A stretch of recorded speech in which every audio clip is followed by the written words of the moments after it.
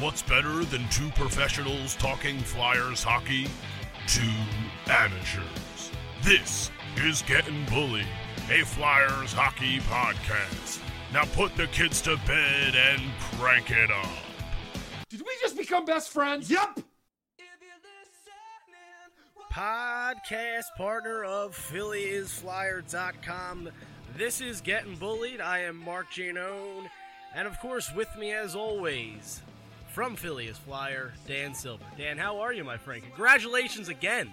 Thanks, man. You just got back from Santorini, Greece. Had a awesome time with the family and my official life partner at this point. It was great. Yeah, no, we had a great time. It was Santorini. If anyone has not been there, definitely check it out. It's one of those beautiful places I've ever been to. Yeah, the pictures looked great. You guys looked great. So it looked like an awesome time.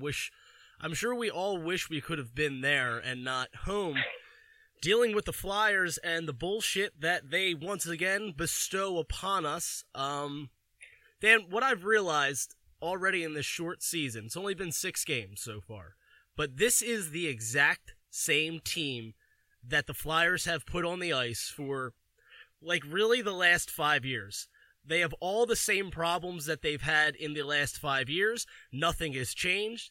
Now that JVR is injured, the big free agent acquisition of the offseason, now that he's been injured, you look at the roster from top to bottom, and it is the same players that they've had last year. Some minor tweaks, some minor adjustments as far as, some guys on defense. Obviously, Filppula's not here, Manning, guys like that, but it doesn't matter. Those guys are gone, and the problems that the Flyers are having on the ice are too familiar to the fans right now.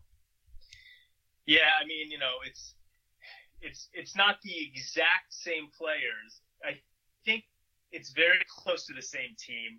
I think what you're getting at is it's the same problems that we see from this team every year. It's the same inconsistencies. Yep. It's like you go out there one game and you lose 1-0 to Vegas, and then the next game, you play great defense, you lose because Marc-Andre Fleury stands on his head, and then the next game, you break down in the defensive zone, Brian Elliott can't stop a beach ball, you somehow win in a shootout, which I guess is sort of different than years past, but it's basically it's the same feeling you get when you're watching this Flyers team that you have gotten in the last number of years, and it's infuriating.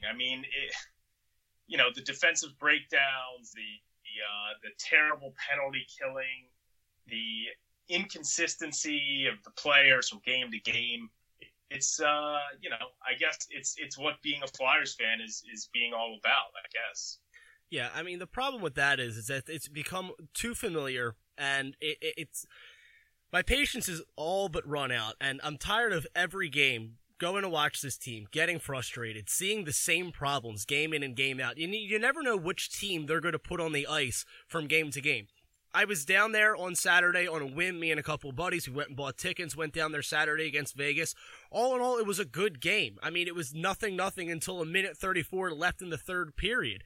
And then your heart's just ripped out of your chest. And Marc-Andre Fleury turns the clock back 5 years, back to when he was, winning Stanley Cups with Pittsburgh, and they couldn't get anything by him. Then you go to a couple days later, last night, all they could do was score, but they're breaking down defensively left and right. They had a 5-2 lead, and Florida, one of the worst teams in the league, winless going into that game, tied it in the third period after Dave Haxtell had to pull his goalie while they were still ahead, and the backup comes in, lets in the goal, we go to a shootout, and it should have never gotten to that point. And I'm tired of, I understand the Flyers Twitter account is not the end-all be-all, that's not really the mouthpiece of the team, but don't sit there and act like I'm supposed to be excited about a game in which you had a 3-goal lead, a game that you scored 5 goals in one period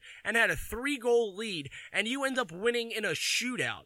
That doesn't excite me. If anything, it pisses me off. I went to bed last night with so much aggravation because the Flyers played like shit. I flipped the channel to the Sixers. They played like shit. And I couldn't win last night. And I was so aggravated going to sleep. And then I wake up and then I see on their Twitter again, a wild victory. A wild? That's what you want to call wild? Disappointing is what it is. There's nothing right now to get excited about this team about.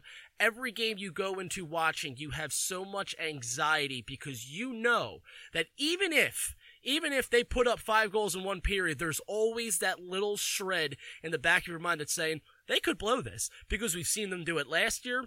They're already starting to do it this year, and I've had enough with watching this bullshit from this team game in and game out. Imagine being, 12 years older than you, like I am, and having to have seen this bullshit for even longer than you have. I mean, it's awful. It's funny. You talk about teams basically that have identities, and, you look around the league and, Vegas's identity is, at least last year, was their speed and their goaltending. You look at a team like Nashville, they got this great defense. Toronto this year is just explosive offense. They're getting some defensive contributions. It seems like over the years, the Flyers' identity is inconsistency, which is all that we've seen from this team. And, not to kind of pile on about what's been going on this year, but you look at the standings in terms of strength of schedule, and this is based on some hockey reference stats, but the Flyers have played one of the easiest schedules in the league so far. So that's certainly not they've had the 4th easiest schedule so far in terms of the teams that they're playing against. And they're, they've got 2 regulation wins in 6 games, huge blown lead. They got, here's another thing. You've got your home opener. Everyone's excited about this team. You've got a San Jose Sharks team that comes in off of a loss, and you've got to expect that they're going to come out flying. And you come out and you get blown out of your own building in your home opener, 8-2 by the San Jose Sharks. It's like, how embarrassing is that? This team, and we'll get into it. I mean, there's enough talent there. There's a ton of talent that you're still expecting this to be a playoff team, but we always talk about before the season that late in the year, when you're in these playoff battles, that getting points early on is going to make a big difference. And, look at a team like the New Jersey Devils. They're 4-0. They look phenomenal right now. They did the same thing last year, and then they struggled down the stretch, but it was those points that they got early on which helped them late in the season. So, it's hopefully they'll be able to right the ship, and some of these injured players will come back, and Brian Elliott will somehow round into form and stop being a dumpster fire in net. But there's many more question marks than answers, which seems to be what we're used to as Flyers fans. I'm looking at the stats here for the team, the leaders, and it's the usual suspects. It's Giroux, it's Voracek, it's Simmons, and that's great because you need those guys to be at the top of their game if this team's going to be competitive. But what I'm not seeing, the person I'm not seeing here on the goal sheet is, Travis Konecny's not there. From, obviously Van Riemsdyk's hurt. Patrick has been hurt, but he didn't score in the games he played. Provorov doesn't have a goal yet. I mean, these are all guys that you're leaning heavily on, and right now they're not doing anything. And I feel like we saw the same thing last year from Travis Konecny. He just sticks out in my mind. I think he's a great player. I love his game, but last year he started out slow just like this. He struggled at times last year. We went long stretches where you barely heard from him. And it's the same thing to start the season this year. And before Patrick got hurt, same thing from him. Wasn't generating enough of offense that this team needs. Right now, those two players in particular are that first tier underneath the top tier of talent on this team. The top tier, as far as I see it, as far as forwards go, is, like I said, the usual suspects. Giroux, Voracek, Simmons. You could throw Couturier in there if you want to. Those are the most important guys. The next tier under that is headwayed by Konecny and Patrick. And neither of Patrick's hurt. He should be back soon, all the reports that I'm seeing. But before he was gone, he wasn't doing enough. He needs to do more. Konechny needs to do more. And then when you have Van Riemsdyk come back, I think by now it's probably like another 4 or 5 weeks, whatever it may be. You're going to have to allot him some time to get back in the swing of things after his injury. So who knows how he's going to come back. And the way that this medical staff is handling the team right now, Andrew McDonald said in an interview, I think it was today at practice, that he needed to be scratched from last night's game. It was scheduled because he might have come back too soon from his injury. Okay, look, nobody has any faith in Andrew McDonald whatsoever, but the Flyers, Dave Haxtell, play him like he's a top-end defenseman in the league. So, if you're going to use him as much as they like to, he can't be injured. He has to be as close to 100% as possible, and he's coming from his mouth saying that he wasn't. So who knows what's going to happen with JVR? Apparently, the Flyers like to believe their players when they say, yeah, I'm good, I can play, even though they know they can't. So who knows? Maybe they do the same thing with JVR. If he comes back and he's not 100% and he's playing like shit and he's hurting the team, then that's just another player out there that's not doing enough, that's not carrying his own weight. Yeah, we saw it last year with Wayne Simmons, where he got injured early in the season, and instead of getting him the surgery he needed early in the season so he could be close to full strength later on, they just basically let him play through injuries the entire season, which sapped him of almost all of his offensive ability and the things that he brings to the table, and he was completely ineffective for most of the season. And then finally the season's over and he gets the surgeries done, and he comes out and says, look, I'm a warrior. If I can get out there and play, I'm going to play.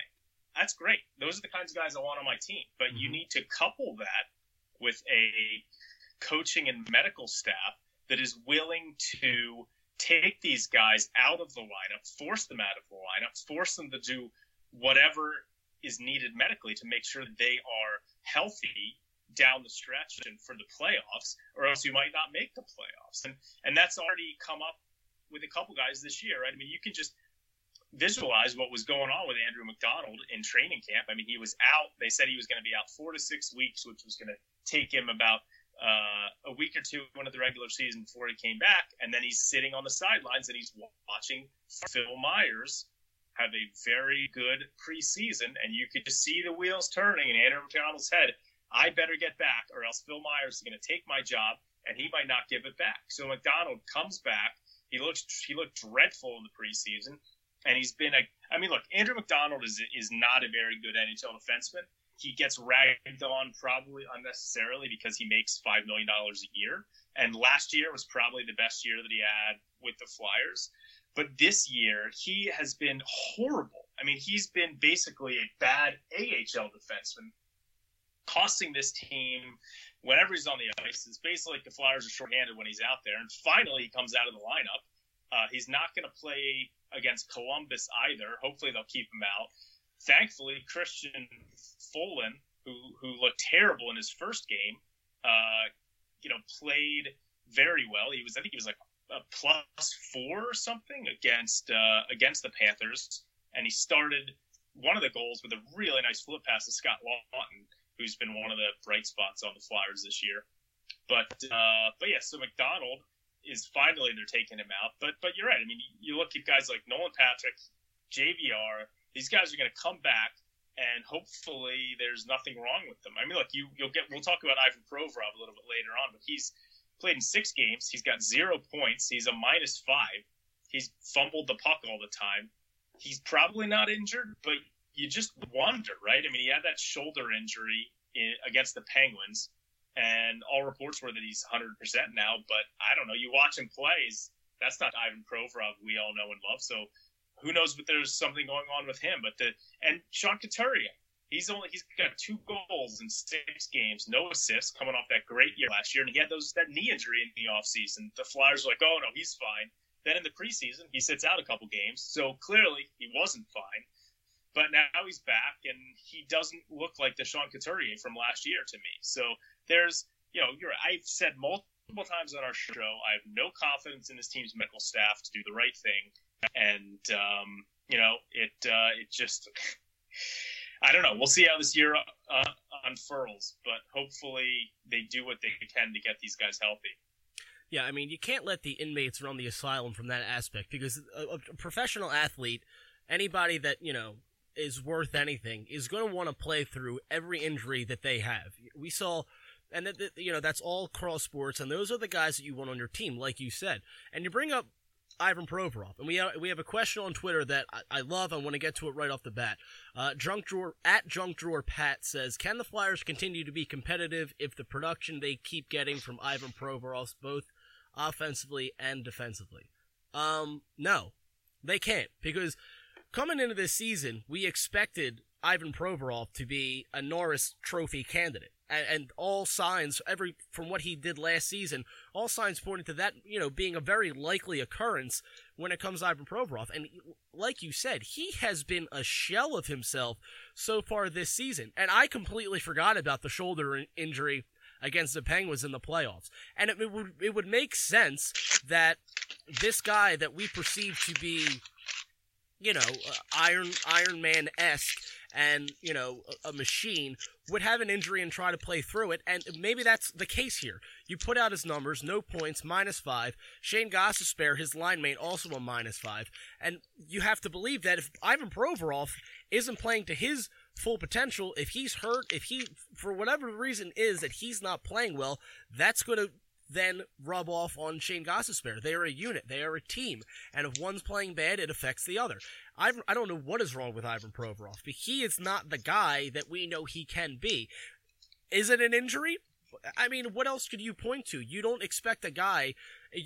the drop-off goes from rookie year to sophomore year in the league. It's not likely to see sophomore year to third year, junior year, whatever the hell you want to say, that there's a drop-off. And he is, it's like he's out there, but he's not out there. He's getting beat to pucks. He's having bad turnovers. He's not playing well defensively. It's just teams are having their way with him right now, and you can't have that. He's supposed to be your workhorse defenseman. He's supposed to be the guy you turn to when the game's on the line, when you need a stop. If you're up by a goal, you need to roll him and Ghost out there, and they have to shut down the top line on the other team. They have to do that, and they're not doing that so far this year. So no, Pat, at Junk Drawer Pat, the Flyers cannot be competitive if Ivan Provorov is going to continue playing the way he is on both sides of the puck, because he is the linchpin to all this. If he plays like shit, then how do you expect to rely on the other defensemen besides Gostisbehere, because we know what he could do, but the guys on that second and third line of defensemen, how can we expect anything big from them if the top guy on the team is playing as poorly as Provorov is? Yeah, and so Provorov right now he's far and away leading the team in ice time. He's averaging 25 minutes and 6 seconds per game. Couturier second at 22 minutes. Gostisbehere is the second defenseman at 21 minutes and 18 seconds. So Ivan is still playing far and away more than anyone else. And I totally agree with you in answering the question for Patrick. The Flyers, can they make the playoffs if Ivan Provorov isn't Ivan Provorov that we've come to know? Probably not. I mean, you've got a guy who's playing half the game, and again, at this point, I was out of the country, so I didn't get to see some of the first few games. The game I saw with the Vegas game, and he looked like he was skating fine, and he was trying to jump up into the play. It almost looks like he's trying too hard to a certain extent. Here's something I'll say, and let's assume that he's not injured. And this goes to a tweet that I put out there a couple days ago, and something that I've really been concerned about is that I have yet to see anything that tells me that Dave Hackstall and his coaching staff are any good at developing young players. It seems to me that any progress that we see from the young players, and I'm talking about Provorov, Konechny, Sanheim, Nolan Patrick, Robert Haig, that progress is a product of those players' inherent skills just sort of getting better and getting more comfortable at the NHL level. I have not seen a lot of coaching to me that has made these guys better. And right now, to me, it looks like Ivan Provorov needs coaching. He kind of needs someone to sit him down and say to him, hey, you know what? You need to stop trying so hard. You need to relax a little bit. You need to let the game come to you. Whatever it is, look, I'm not a Mike Babcock or something, or a Scotty Bowman, one of these guys that's great with youngsters. But it doesn't look to me like these guys are getting the coaching that they need. Look, they might be. Maybe behind closed doors, they're getting lots of great feedback from Dave Haxtell and his coaching staff. But to me at this point, I haven't seen the progress out of the young kids that I would like to. Ivan Provorov is one of the most talented players in the NHL, and I think that his progress is only based on that talent, is not based on anything that the coaches are doing. So I think that he, at this point in his career, he's still pretty young. What is he, 21 or 22 years old? Like he just needs someone to sit him down and talk to him, and I'm sure he'll work his way out of it, assuming he's not injured. But that's one of the concerns I have when I see these young kids go through struggles, is I have zero confidence in this coaching staff to help them out and right the ship. And for guys like Konechny and Sanheim, I feel like Konechny's a guy who just doesn't really give a shit. He's just going to do what he wants to do, and he'll learn defensive responsibility, and maybe some of, Haxtell benching him last year and sitting him down, maybe that helps instill the defensive responsibility. But I think Konechny's going to he's going to get to his ceiling no matter who his coach is, because he's so talented. But a guy like Travis Sanheim, someone who I would really want to see developed under a terrific head coach. And I just don't think that Dave Haxtell is that. So that's my concern. I look at Provorov. Yeah, he's got to be better. And he will get better. But I think it would be expedited if we had a good head coach. Yeah, I mean, we've talked about the coaching staff so many times, over the summer, last year. I mean, neither one of us like it. Neither one of us really have much confidence in it. And when I read that tweet, it kind of really dawned on me that it made a lot of sense. I mean, we don't know too much about Dave Haxtell. I mean, this is his first job in the NHL, and he was a head coach for North Dakota in the NCAA. North Dakota is a pretty prominent ice hockey program as far as college goes, but, so you would expect that a guy that came from college that's used to teaching and coaching young kids in the game of hockey, you would expect that these guys would be progressing at a much rapider pace than they are. And Travis Konechny is the one that sticks out in my mind the most. I mean, this is his third season in the NHL. Same with Ivan Provorov. And I feel like with Travis Konechny, we're still waiting, like we're still treating him as if he's this young, he's this inexperienced, piece of clay almost that still needs to be molded. Like, third year in the league, okay, your rookie season, you're still trying to figure it out. You expect growing pains. The second year, it's your first full season where you're still, kind of getting your routine down, getting a feel for the game. But the third, after you go through your first 2 full seasons, going into your third season as a professional, you should have everything down pat. You should know what you need to do. You should just have, you should have a very good grasp of how the game is played at this level. And I feel like with Travis Konechny, and I'm just watching it over these first 6 games, it's like we're still waiting for him to kind of get it. And he has this, he has another slow start this year. It's like he's out there, but he's not as big a factor as the Flyers need him to be, and as big a factor as we've seen him be in spurts in his first 2 seasons. And I expected so much more from Travis Konechny. I said during the offseason, the Flyers' success is going to weigh heavily on Travis Konechny and Nolan Patrick. And you expected big things out of Patrick, finally a full, healthy offseason, and he came out in the first games that he played, and again, it looked like he still needed a lot of work. And I look at this coaching staff and I look at these guys, and you bring up Travis Sanheim. I haven't seen really anything of Travis Sanheim to say that he is a difference-making defenseman like a lot of us thought he would be. Watching him in juniors, watching him in the AHL, it's like he's a different player. It's almost like when they get up here, these guys that are flashing so much skill at the lower levels, they get here, and for whatever reason, they get to this coaching staff, and it's like that the way they're teaching them is they're not letting them just be their own type of player. They're not letting them flash their skill. They're not letting them just go out there and play the game the way they know how.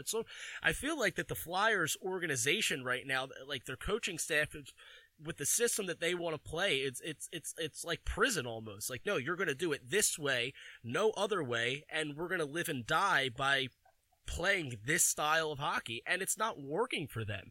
And the players, look, like guys like Giroux, Voracek, Simmons, they've been in the league long enough, they know what they need to do, and they're going to produce year in and year out. But Konechny, Patrick, Sanheim, you mentioned, and now Provorov, you got to throw his name in that list too. These are guys that, how much is it coaching? How much is it them just, trying to do too much? I don't know. But one thing I'm thinking about with Ivan Provorov, and you mentioned it with that, how Hackstall benched Konechny, and we've seen him bench Gostisbehere in the past for his lack of play.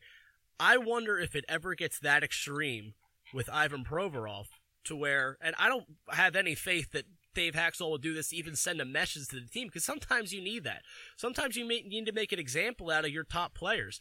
And if he's playing as poorly as he is, I mean, why not? Put him up in the press box for a game or two. Let him watch the game. Let him just relax. Let him take a couple of steps back, because right now all he's doing is hurting the team.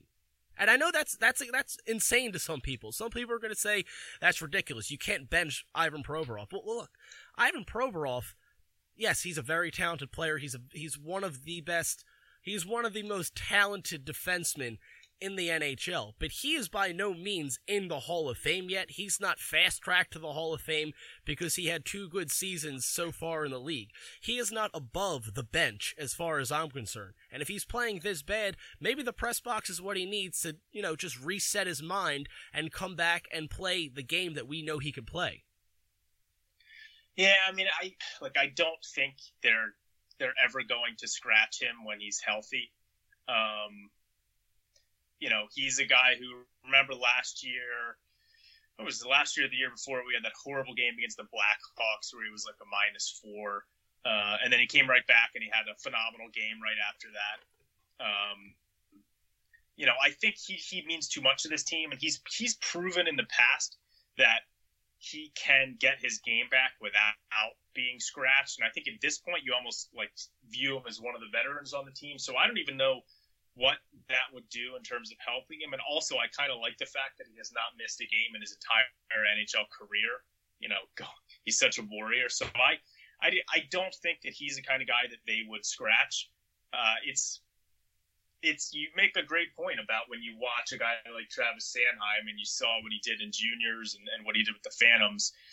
I think because of the coaching staff's conservative manner of letting these young kids take the reins off, I think it's going to be a while before we see Sanheim really hit his offensive potential in the NHL. That being said, it does seem like guys like Gostisbehere and Provorov have free reign to do whatever they want. You know who else this year has jumped up into the play a lot is Robert Haig. I mean, he scored a couple of goals, and they've come from jumping in on the offense. So maybe it just is a natural progression for some of these guys. But, yeah, I mean, it's I don't know. I guess there's a couple guys I feel like that we should talk about in a positive light, guys who are playing better than some of us expected. One guy who multiple times in the offseason, I kept telling people that I still thought he had untapped offensive potential, is Scott Laughton. And I love seeing what he's done this year, because he's already got 3 goals in 6 games. He's made a number of really good plays. He's playing up and down the lineup. He's playing center. He's playing wing. They just moved him back to center, towards the end of last game, and they moved Robiev to the 4th line on the wing. But what Scott Laughton is doing, and keep in mind, folks, he's still only 24 years old. I mean, he's younger than Shane Gostisbehere. He's 2 years younger than Sean Couturier. So Scott Laughton, we could be seeing kind of like a true offensive breakout from him. Look, he's never going to be like a top 6, 60-point scorer, but Laughton is certainly a guy who could score 20 goals and 35 points. I mean, last year he had 10 goals and 10 assists for 20 points.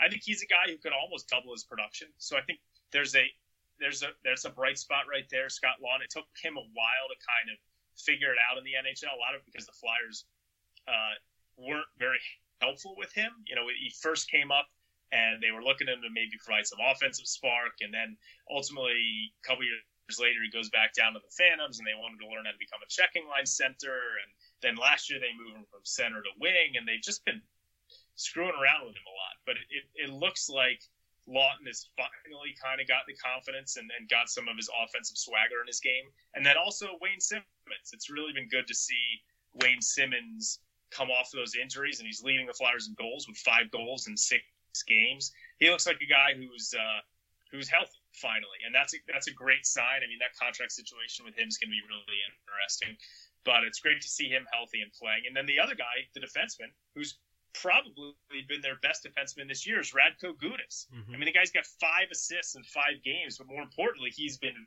very solid defensively and disciplined. So, yes, and disciplined. He hasn't tried to execute anyone a la Ned Stark so far this year. So hopefully that continues, and that's really important because the defense has been such a cluster to this point that Gudas bringing some consistency and he's playing 18 minutes a game is nice to see. So I think Gudas, Laughton, and Simmons have been 3 bright spots, and even guys like I mean, I'm a big Raffle fan, but he's been good, and even guys like Dale Weiss has been good in the lineup, and Jori Lehtera hasn't been horrible. So this team's problems right now, they're not scoring related. This team's problems are team defense and goaltending, and I don't know what you can do about the goaltending. You just kind of have to hope that Elliott rounds back into form, because today Dave Haxtell came out and basically said, look, he's our number 1 goalie. Brian Elliott will be playing most of the games for us, and so I think they just have some blind faith that this guy's going to round into form after the injuries. To me, that's still one of the biggest question marks because he was horrible against the Panthers. Yeah. I mean, look, we've beat the dead horse on goaltending so many times, but just to backtrack to what you said, the guys that have impressed, Laughton, I forget how young he actually is, and when you mention that, it's like I feel like he's been around 10 years with all the the different angles they've tried to approach with Scott Laughton. So it's good. I mean, and that's what sucks so much more about the other guys that aren't kind of living up to their potential and doing as much as they can, because right now Scott Laughton is like one of the top players on this team when he's really supposed to be a role player. So if guys like Konechny and when Patrick gets back, if those guys can start playing the way that we expect them to play, then it's just an added bonus for Scott Laughton to do what he's doing.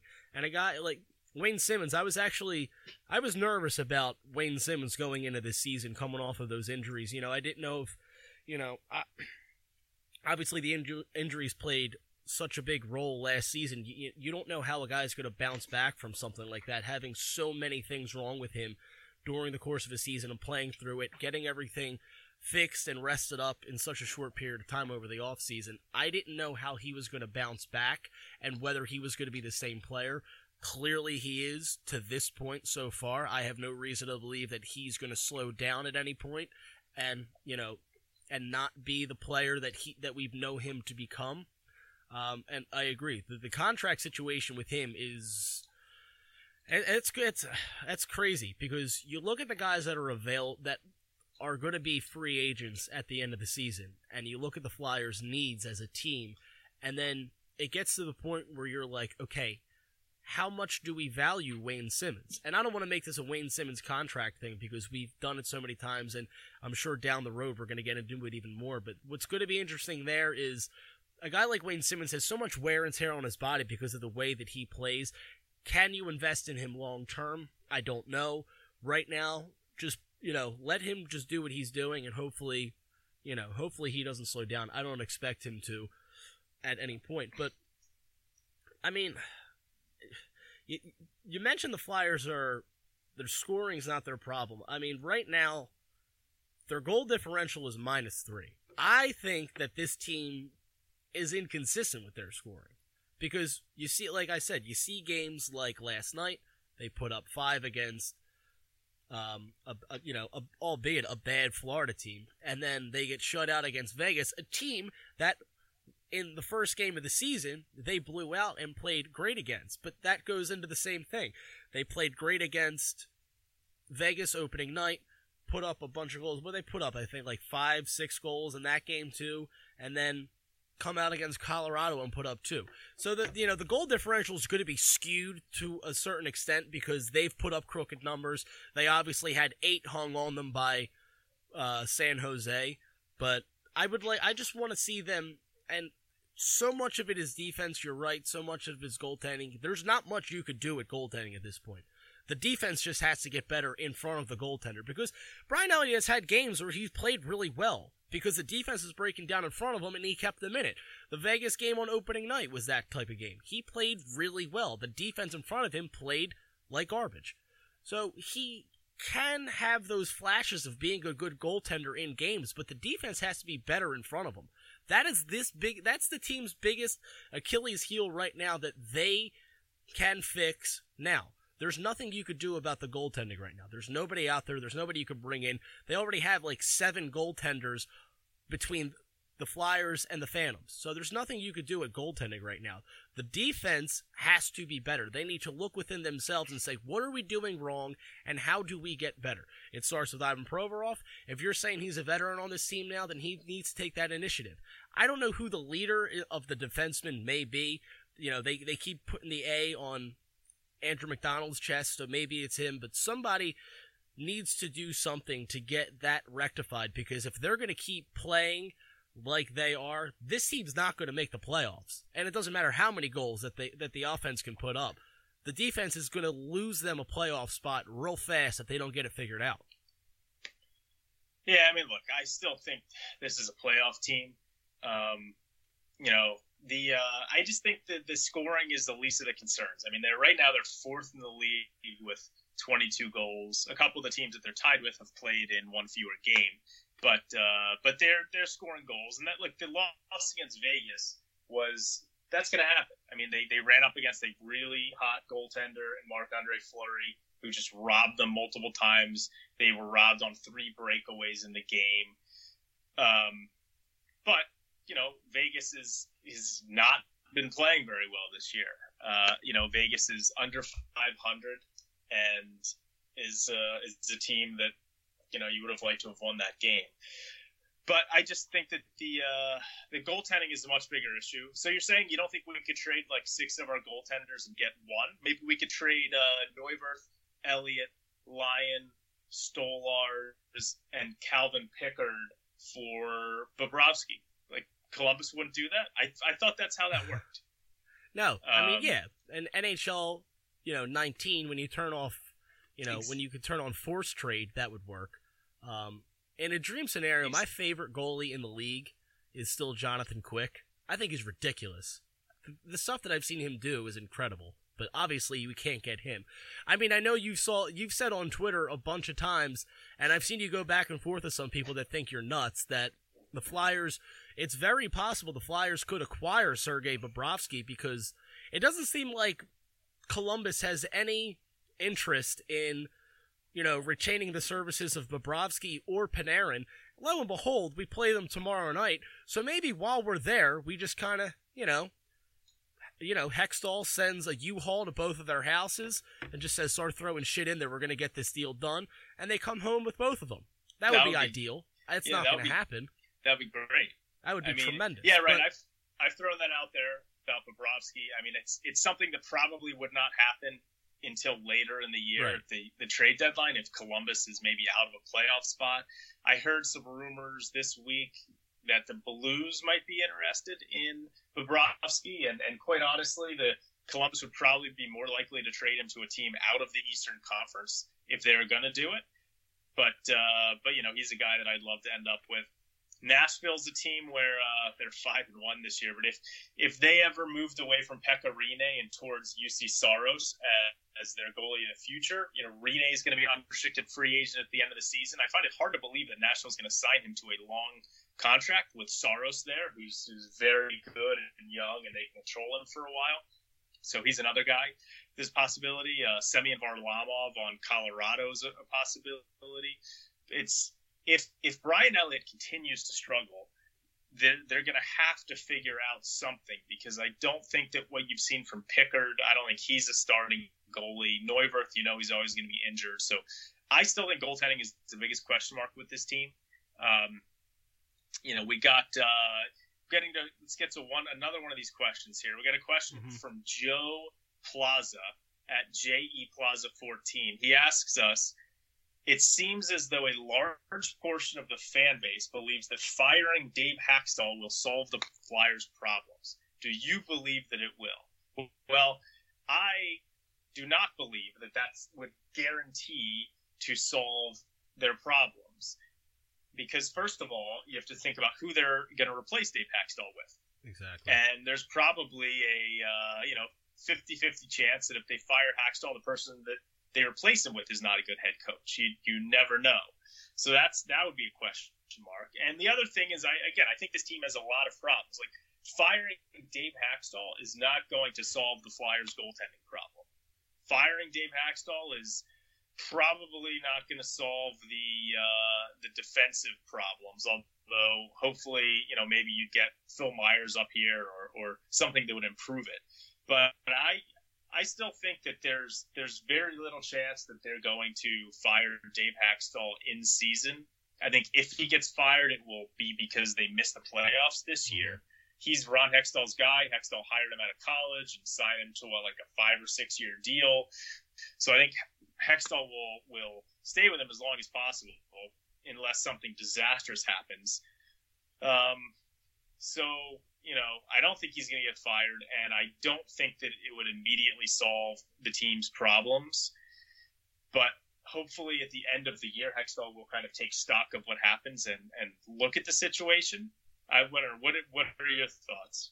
Yeah, I couldn't really agree more with you. Every time, you're always going to get the people that want the coach fired, but you hit the nail on the head. Who are you bringing in? Because chances are, if you fire the head coach mid-season, you're replacing him with a guy that's already on the coaching staff. So you have to look at it that way. You're bringing in a guy that's probably going to have a very similar scheme to the guy that you just fired, because that's what the players that he's acquired, that he's inheriting, are comfortable with. It's not like there's a goal. It's not like there's a coach out there that is highly sought after, because if there was, then he would probably already be on a team. And this also isn't a situation like a couple of years ago where after 3 games they fired Laviolette, because that's when it was the old regime and they still were trying to go for it year after year. Ron Hextall is very clear that he's slowly progressing this thing and he's developing talent and everything like that. So it's not like they walked into this season expecting to be Stanley Cup contenders. And you're right, a lot of what the Flyers' problems are personnel.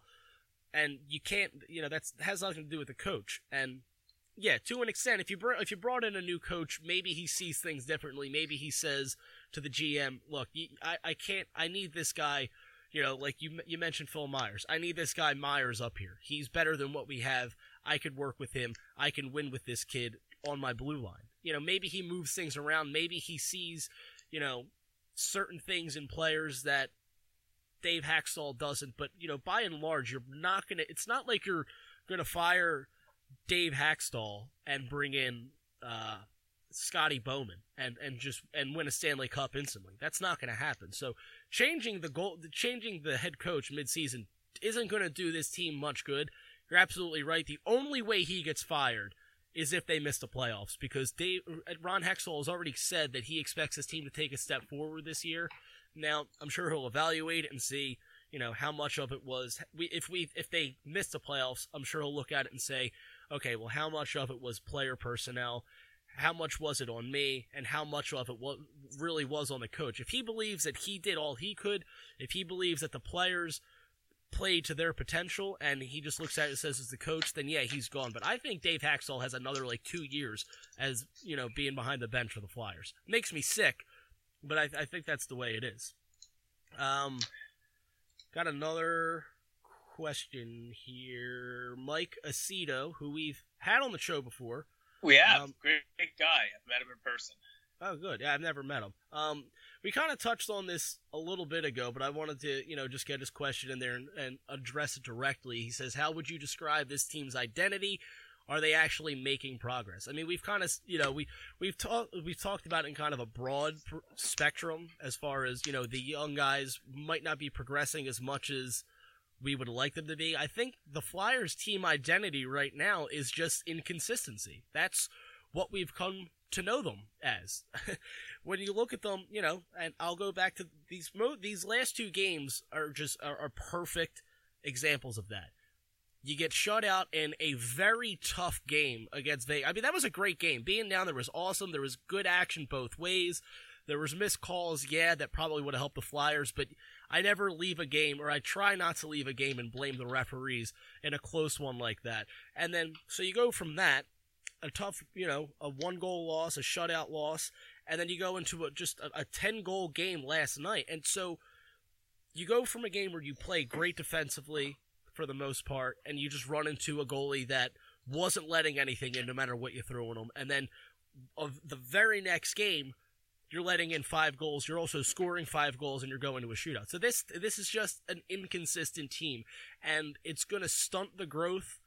It's going to stunt the progress of the young players. The more inconsistent they are, the more stunted that their growth is going to be. They need to just get into a groove at some point. They need to find their game, and until they do that, we're going to see more of the same problems on a game-in and game-out basis. Yeah, no, exactly. We talked about it a little earlier that their identity does, in fact, seem to be inconsistency, and you just never know what you're going to get on a daily basis with this team, and it's infuriating.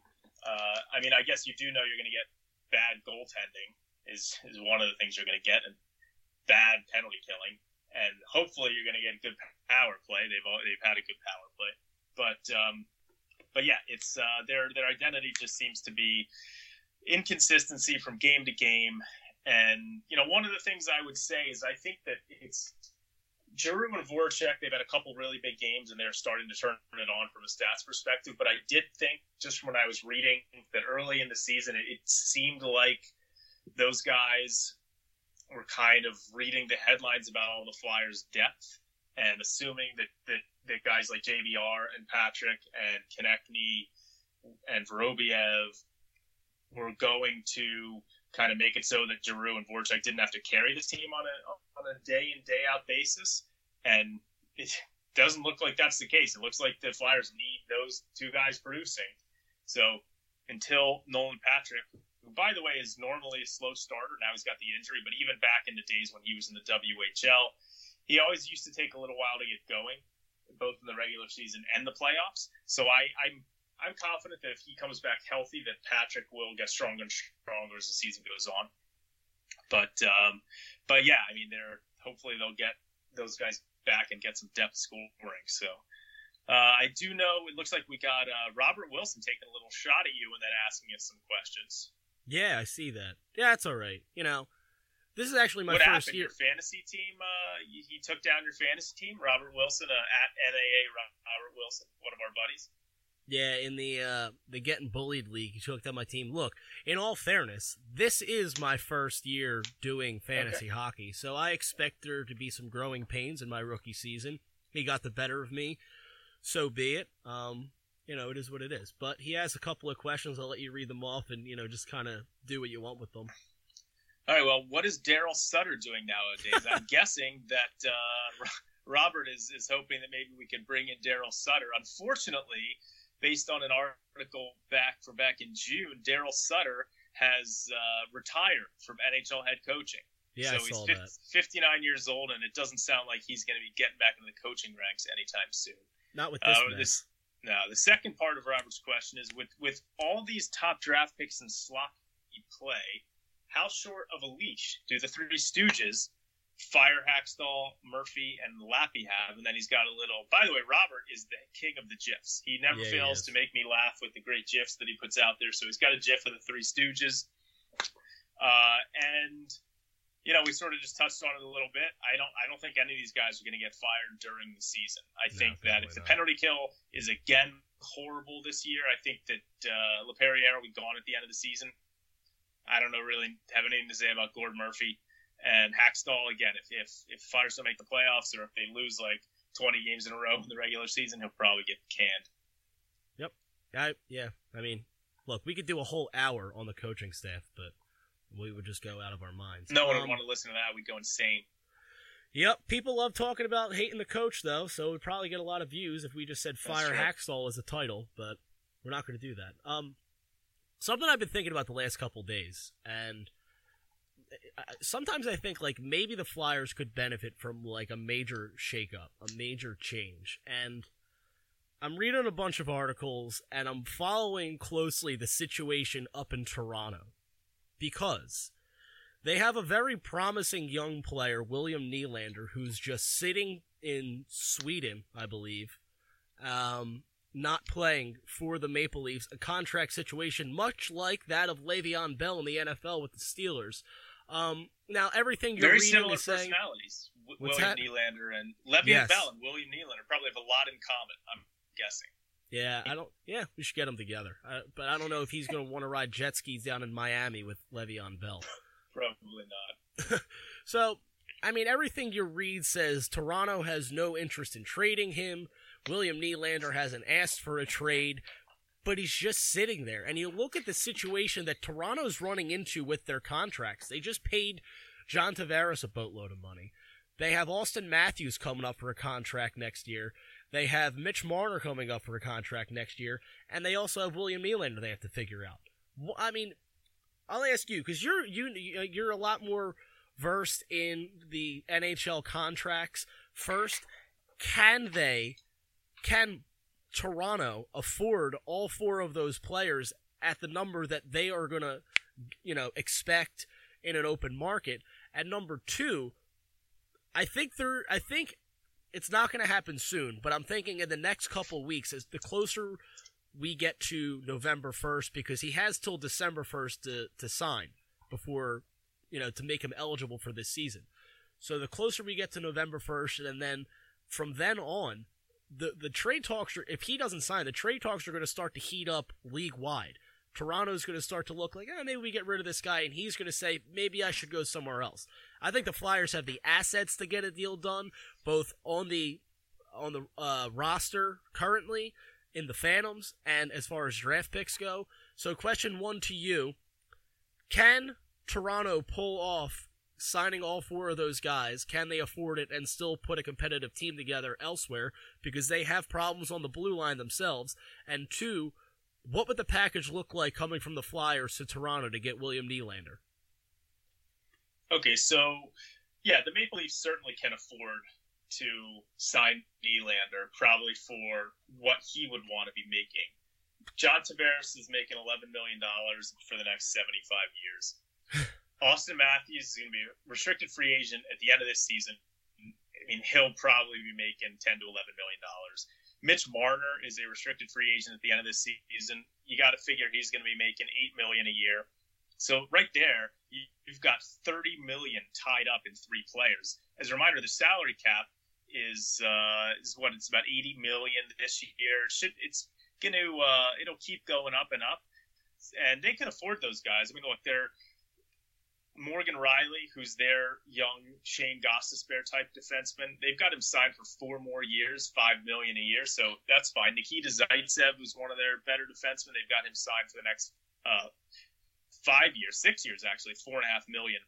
The one defenseman who they've got question marks at the end of the season is Jake Gardiner. He's going to be an unrestricted free agent, also one of their top defensemen. He's making $4 million a year. I'm sure they'd love to keep him. But the bottom line is Nylander wants $8 million a year. They could afford that if they wanted to. They've got $12 million in cap space right now, but they don't want to. I mean, they want to build a team with Tavares, Matthews, Marner, and whoever else, and they want to be able to also have some flexibility to add in around that. They've got their goalie signed for the next 3 years, Frederick Anderson, so they're fine there. But it sounds like they want to pay Nylander about $6 million a year. He wants $8 million, and they have not been willing to meet in the middle yet. I was reading some articles today over at the Athletic talking about how the likely scenario now may be a bridge deal, where Nylander may sign a 2 to 3 year deal, where at the end of the deal he will still be a restricted free agent. That could happen. I think you're right, though. There's some rumors about maybe possible trades. The Flyers absolutely have what it takes to put together a package to get William Nylander. The cost would probably be Phil Myers, is what I'm guessing. You'd probably have to give up Phil Myers and maybe a draft pick, or maybe even Phil Myers straight up would get the deal done. Because I'm guessing that Toronto wants to pick up some young defensemen. So one of the teams I saw mentioned today was Carolina. They could trade a guy like Brett Pesce, who they've got signed for the next 4 years at $4 million, and he's a pretty good defenseman. Maybe that would get a deal done with the Maple Leafs. But to me, I don't think that Ron Hextall is going to make a deal for a guy like Nylander, because the Flyers have so much forward depth, both actually on the team and coming up. I mean, you've got Giroux, Voracek, Couturier all signed for the next 4 years. That's 4 forwards. You're going to have Nolan Patrick and Konechny for the foreseeable future. That's 6 forwards right there. You've obviously got Van Riemsdyk, who you paid a lot of money to, so that's 7 forwards. You've got Oscar Lindblom, who you're hoping is going to be, a part of the top 9 moving forward for a while. And then you've got guys like Morgan Frost, Isaac Ratcliffe, Joel Farabee, Jay O'Brien, all these really talented young forwards who are going to be coming up through the system in the next few years that I don't think that Ron Hextall's in the market for another forward right now. I think if Hextall ends up making a trade, I think it's going to either be for a defenseman or a goaltender. So I don't see the Flyers as a potential trade partner for the Leafs, just because I don't think the Flyers are going to want to add a forward, and I don't think they're going to want to give up a guy like Phil Myers. So I don't see Nylander coming here, but it is exciting to talk about. If that's the package, and given everything you said, I would do that deal, and here's why. You're the president of the Phil Myers fan club, and you're saying you would trade him for William Nylander? I would, and here's why. Because I think when this team becomes the contender that we expect them to be, look, I don't know. You mentioned all the depth they have as far as prospects go with forwards, but to me, getting a guy that is already proven in the NHL that can play at this level and play at a high level it's valuable. I don't want to knock the young guys because they are still so young. Guys like Frost, Ratcliffe, Farabee, O'Brien. We love them all. We love the potential of them, but I'm at the point now where I'm tired of just like banking and hoping on potential of these guys, because chances are not all of them are going to pan out the way we expect them to. And if a guy like William Nylander is sitting there, and we know what he is in the NHL, we know what he could do, and if it just takes a defenseman that they can't get on the roster anyway, then I would pull the trigger there, because, and you even bring up Oscar Lindblom. I haven't seen enough from Oscar Lindblom to say I would rather have him over William Nylander and what I know he is and what I know he brings to this team. So, yeah, I mean, right now the Flyers are kind of at the point where they have to just outscore teams, and William Nylander can help them do that. And I think down the road, when the team starts to really contend for a cup, I think they're going to look for a stud veteran defenseman anyway, at least one, to bring in on the team. So, and there's already a cluster of, defensemen, and that's going to clear up once Gudas is gone and once McDonald is gone. But I don't want a guy like Phil Myers to get lost in the shuffle. So if I could get in a proven forward right now for a guy like Phil Myers, I would do it, because I know what Nylander is. As much as I like Phil Myers, he could come up here and never pan out. As much as I love Morgan Frost, same thing with Frost, Ratcliffe, O'Brien, Farabee. All these guys can make it up here and just flame out. They could just not be the guy we expect them to. So I would do the move because the Flyers, they need stud players. And if not William Nylander, Artemi Panarin's going to be out there.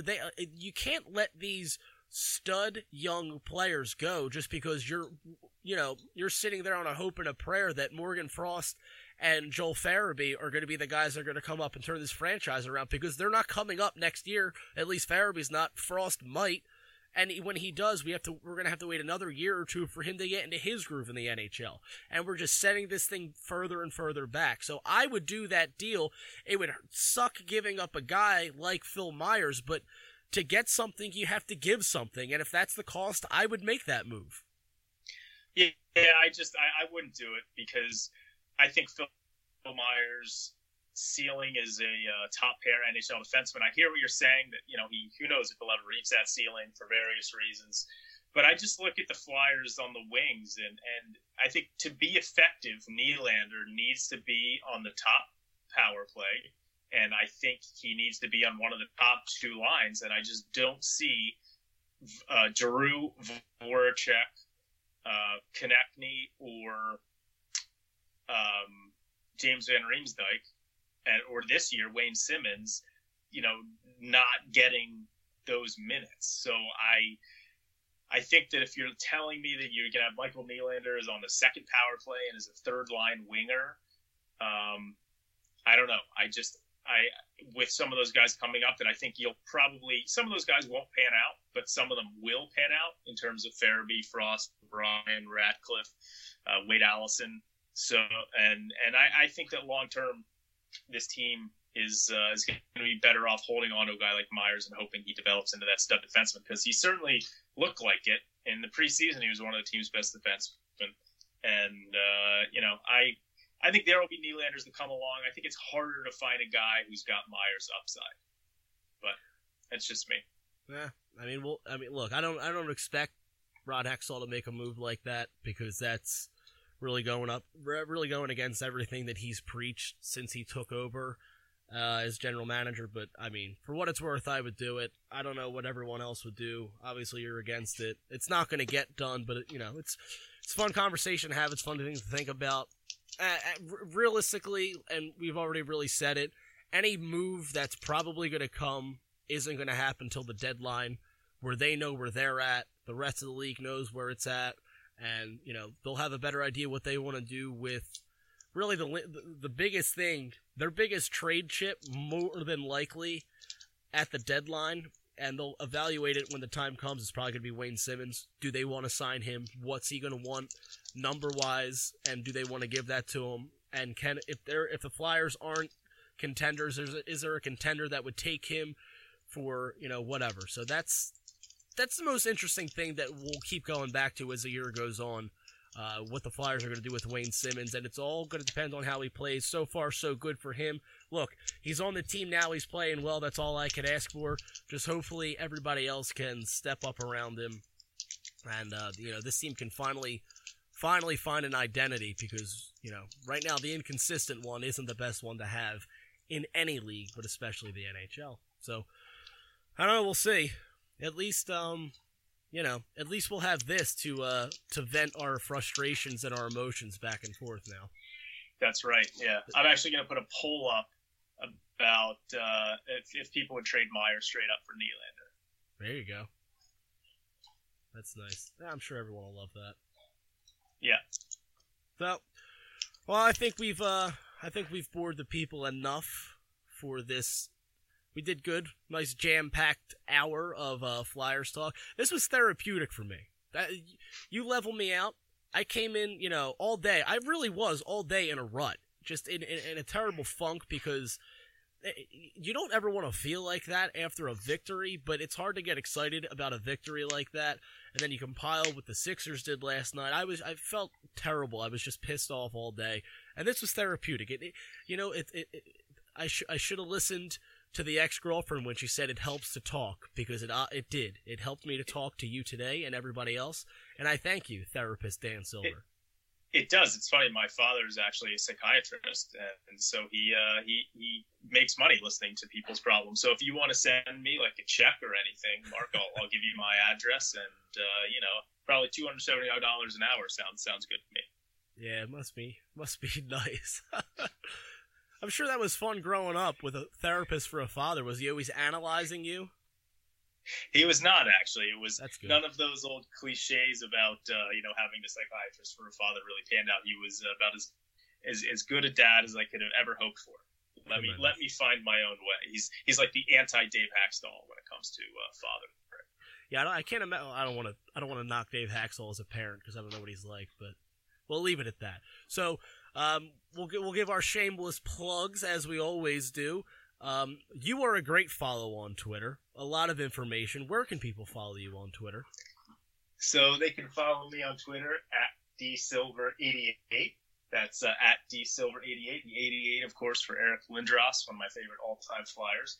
And you can take a look at my articles along with everyone on our great team over at Philly is Flyer, and that's at www.phillyisflyer.com. Lots of great content. We've got Dan, the Flyer fan, not me, but our other Dan, and also Becky, who's been a great addition and writing some post-game recaps. So those two are doing recaps for every game. Go check them out. Lots of good content. All right. Early returns on the poll. We've gotten a lot of votes on the poll. I put it up like 5 minutes ago. We've already got like 20 questions. Early returns on the poll. The question: would you trade Phil Myers straight up for William Nylander? 75% say yes, I would do it. 75% of people agree with me, Dan Silver. Take that to bed with you. I'm keeping Phil Myers. That's going to give you nightmares tonight, knowing that 75% of people agree with me. But that's okay. So yeah, as for me, you can follow me on Twitter at MarkFlagman2Ns. You can follow this show at _GettingBullied.